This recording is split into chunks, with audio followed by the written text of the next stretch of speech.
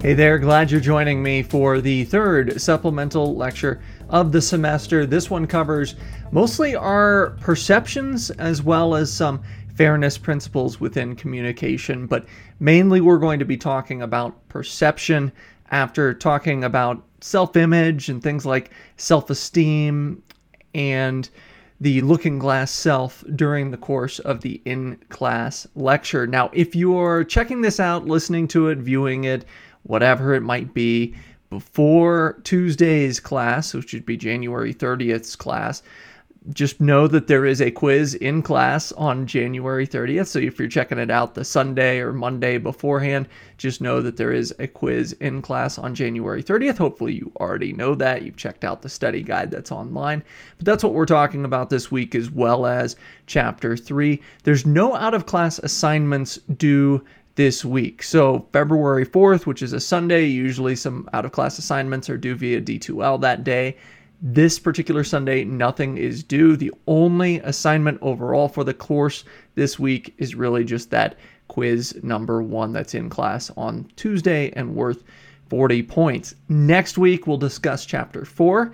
We'll have topic check number 3 at this point. You are probably well acclimated to the topic checks.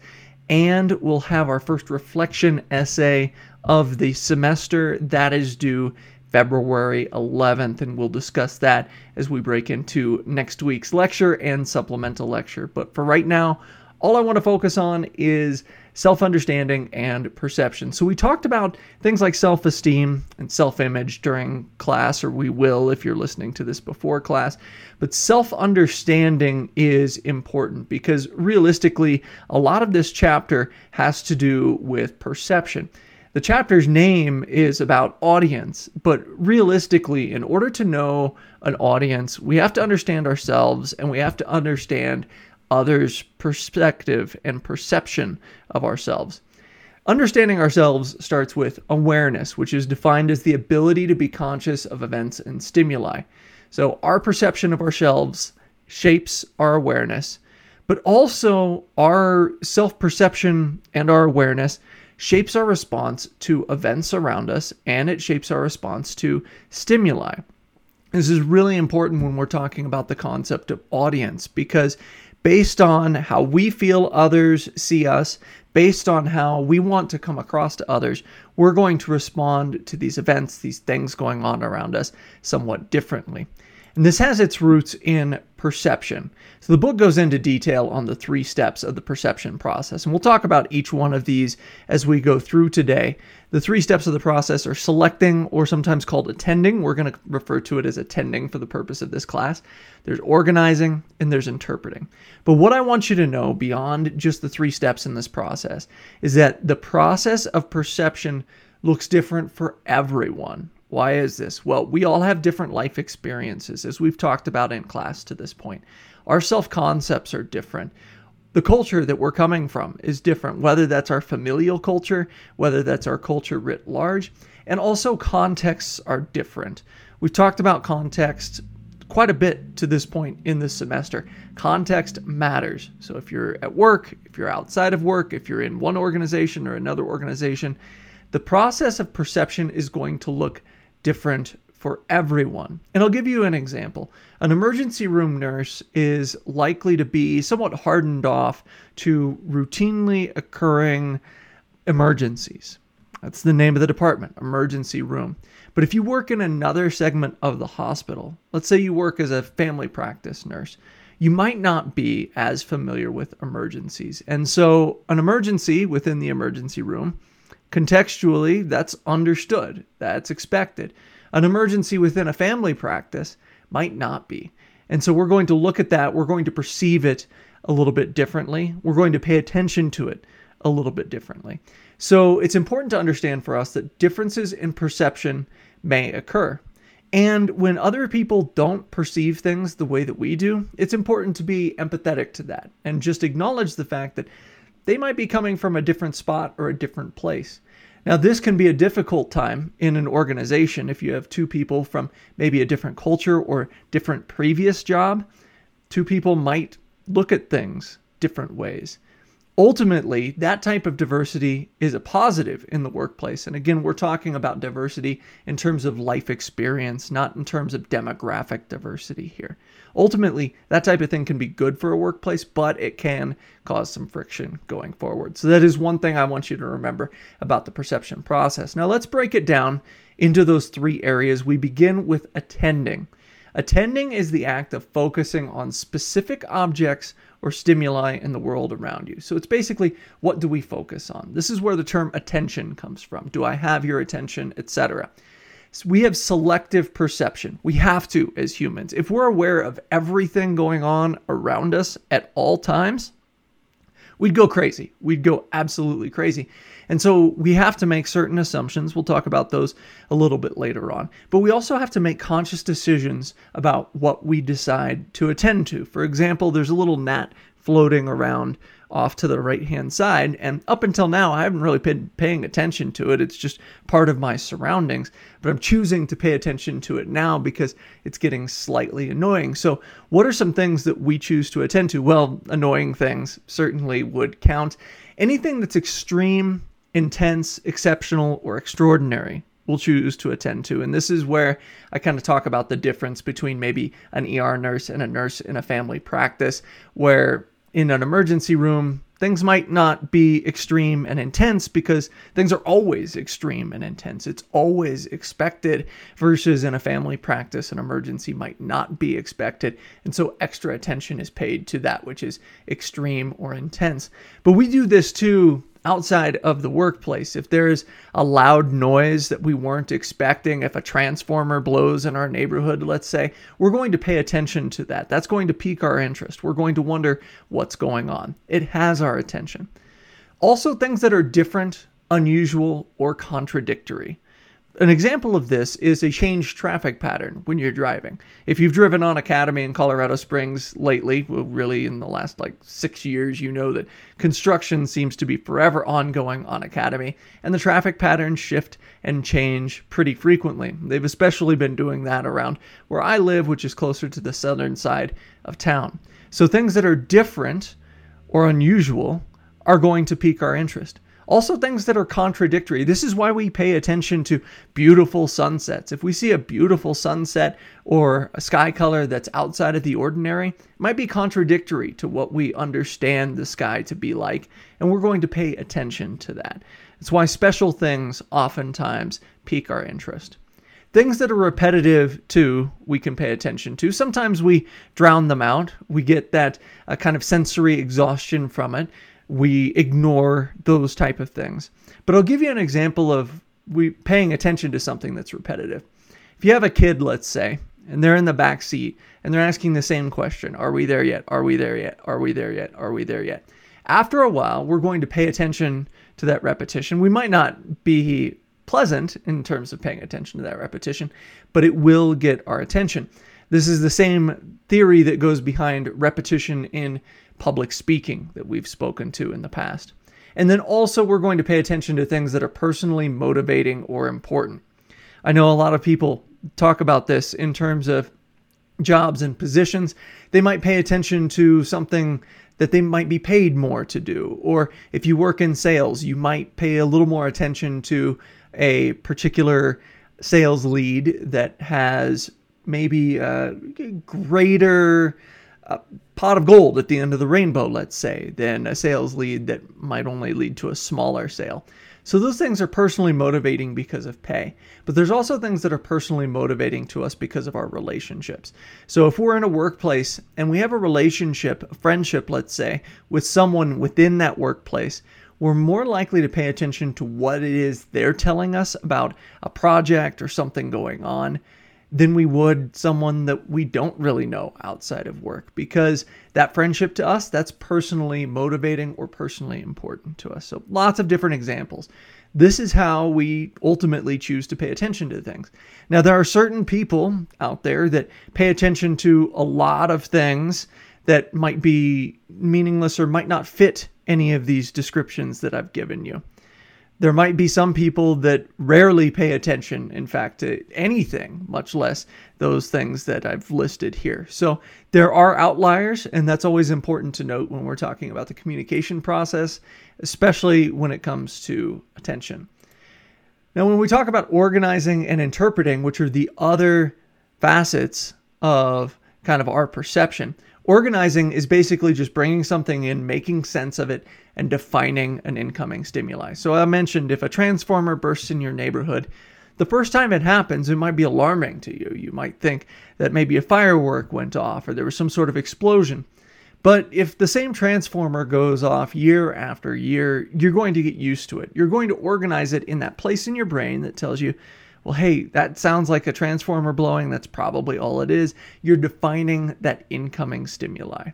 It's the same thing as we learn to pay attention to different people, or if you have that friend that's kind of perpetually negative, we tend to organize that and say like, oh, okay, well, this friend is perpetually negative, so maybe this one thing they're talking about isn't all that bad after all. So we're organizing that. And then that leads us to interpretation, which is the act of assigning meaning to a stimulus in order to evaluate and understand its worth. So there again, if we have that constantly negative friend and they're talking about how terrible their meal was at a local restaurant one day, we're going to look at that. We're going to organize it in our head and say like, well, that input is coming from a person that's traditionally negative. And then we're going to interpret it and say, well, maybe that restaurant isn't so bad after all, or maybe it's worth asking another friend that's not so negative what they think about this new restaurant. So there again, we're kind of relying on our previous experience with this person, with maybe what it is that they're talking about, and we apply that in our understanding and our overall perception of something. So really there's 5 points to interpreting. We use our personal experience, we use our relational involvement, which, as I mentioned, is any prior relationship that you've had with the person that you're getting the stimulus from. We use our expectations. Expectations have to do with our expectation maybe about a particular communication. We've talked about expectations before, where expectations within a workplace might not be the same as expectations outside the workplace for communication experiences, but also our expectations surrounding just everyday life. For example, if we see a car driving on the wrong side of the road, that violates our expectations because we expect cars to drive on the correct side of the road. And then number 4 is assumptions.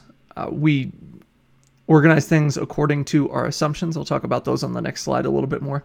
And then the 5th thing is relational satisfaction. So we compare and contrast all incoming stimulus to our overall relational, not only involvement, but our satisfaction and the satisfaction that we expect out of a given relationship. So if a close friend tells us something and we get a lot of satisfaction out of that relationship with the close friend, we're more likely to believe it, or at least believe part of what it is that they're telling us because of the satisfaction of that relationship. So let's talk about assumptions and expectations. You know, there are a lot of folk sayings out there guarding against assumptions. Well, when you make assumptions, et cetera, et cetera.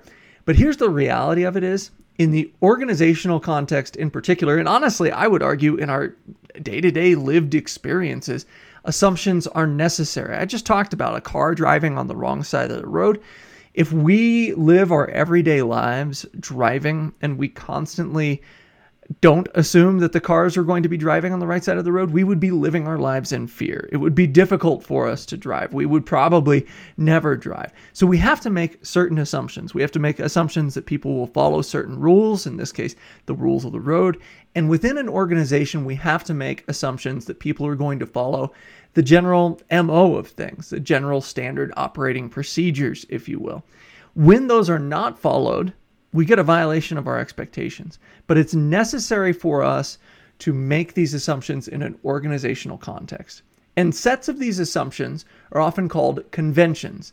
Conventions are customary forms and figurations that those in a group or organization have come to expect. Now, some of these conventions might play into language, like we talked about last week with Starbucks. Starbucks has functional language and they have expressive language. That's a form of their internal conventions. But conventions go so far beyond that. For example, conventions on how to treat a customer, conventions on how to speak with coworkers, conventions on how to make drinks if you're at a Starbucks. There are conventions within an organization that we assume will be followed. We have to assume that these conventions are being followed in order to be able to do our work properly. Now, are there circumstances in which assumptions are a bad thing in organizational communication? Absolutely. You don't want to, for example, just assume someone is supposed to be doing something and then get to the end of the project without having checked in with them and they haven't done a single thing because they didn't know they were supposed to, or there was a breakdown in communication. So not all assumptions are good and not all assumptions are necessary, but many of them are. In a larger organizational context, for example, we assume that the CFO, the Chief Financial Officer, is going to be overseeing the finances. And so if I'm the Chief Marketing Officer, I don't have to assume that on a day in, day out basis. I don't have to send an email to the CFO saying like, hey, you got the finances on lockdown? Everything good?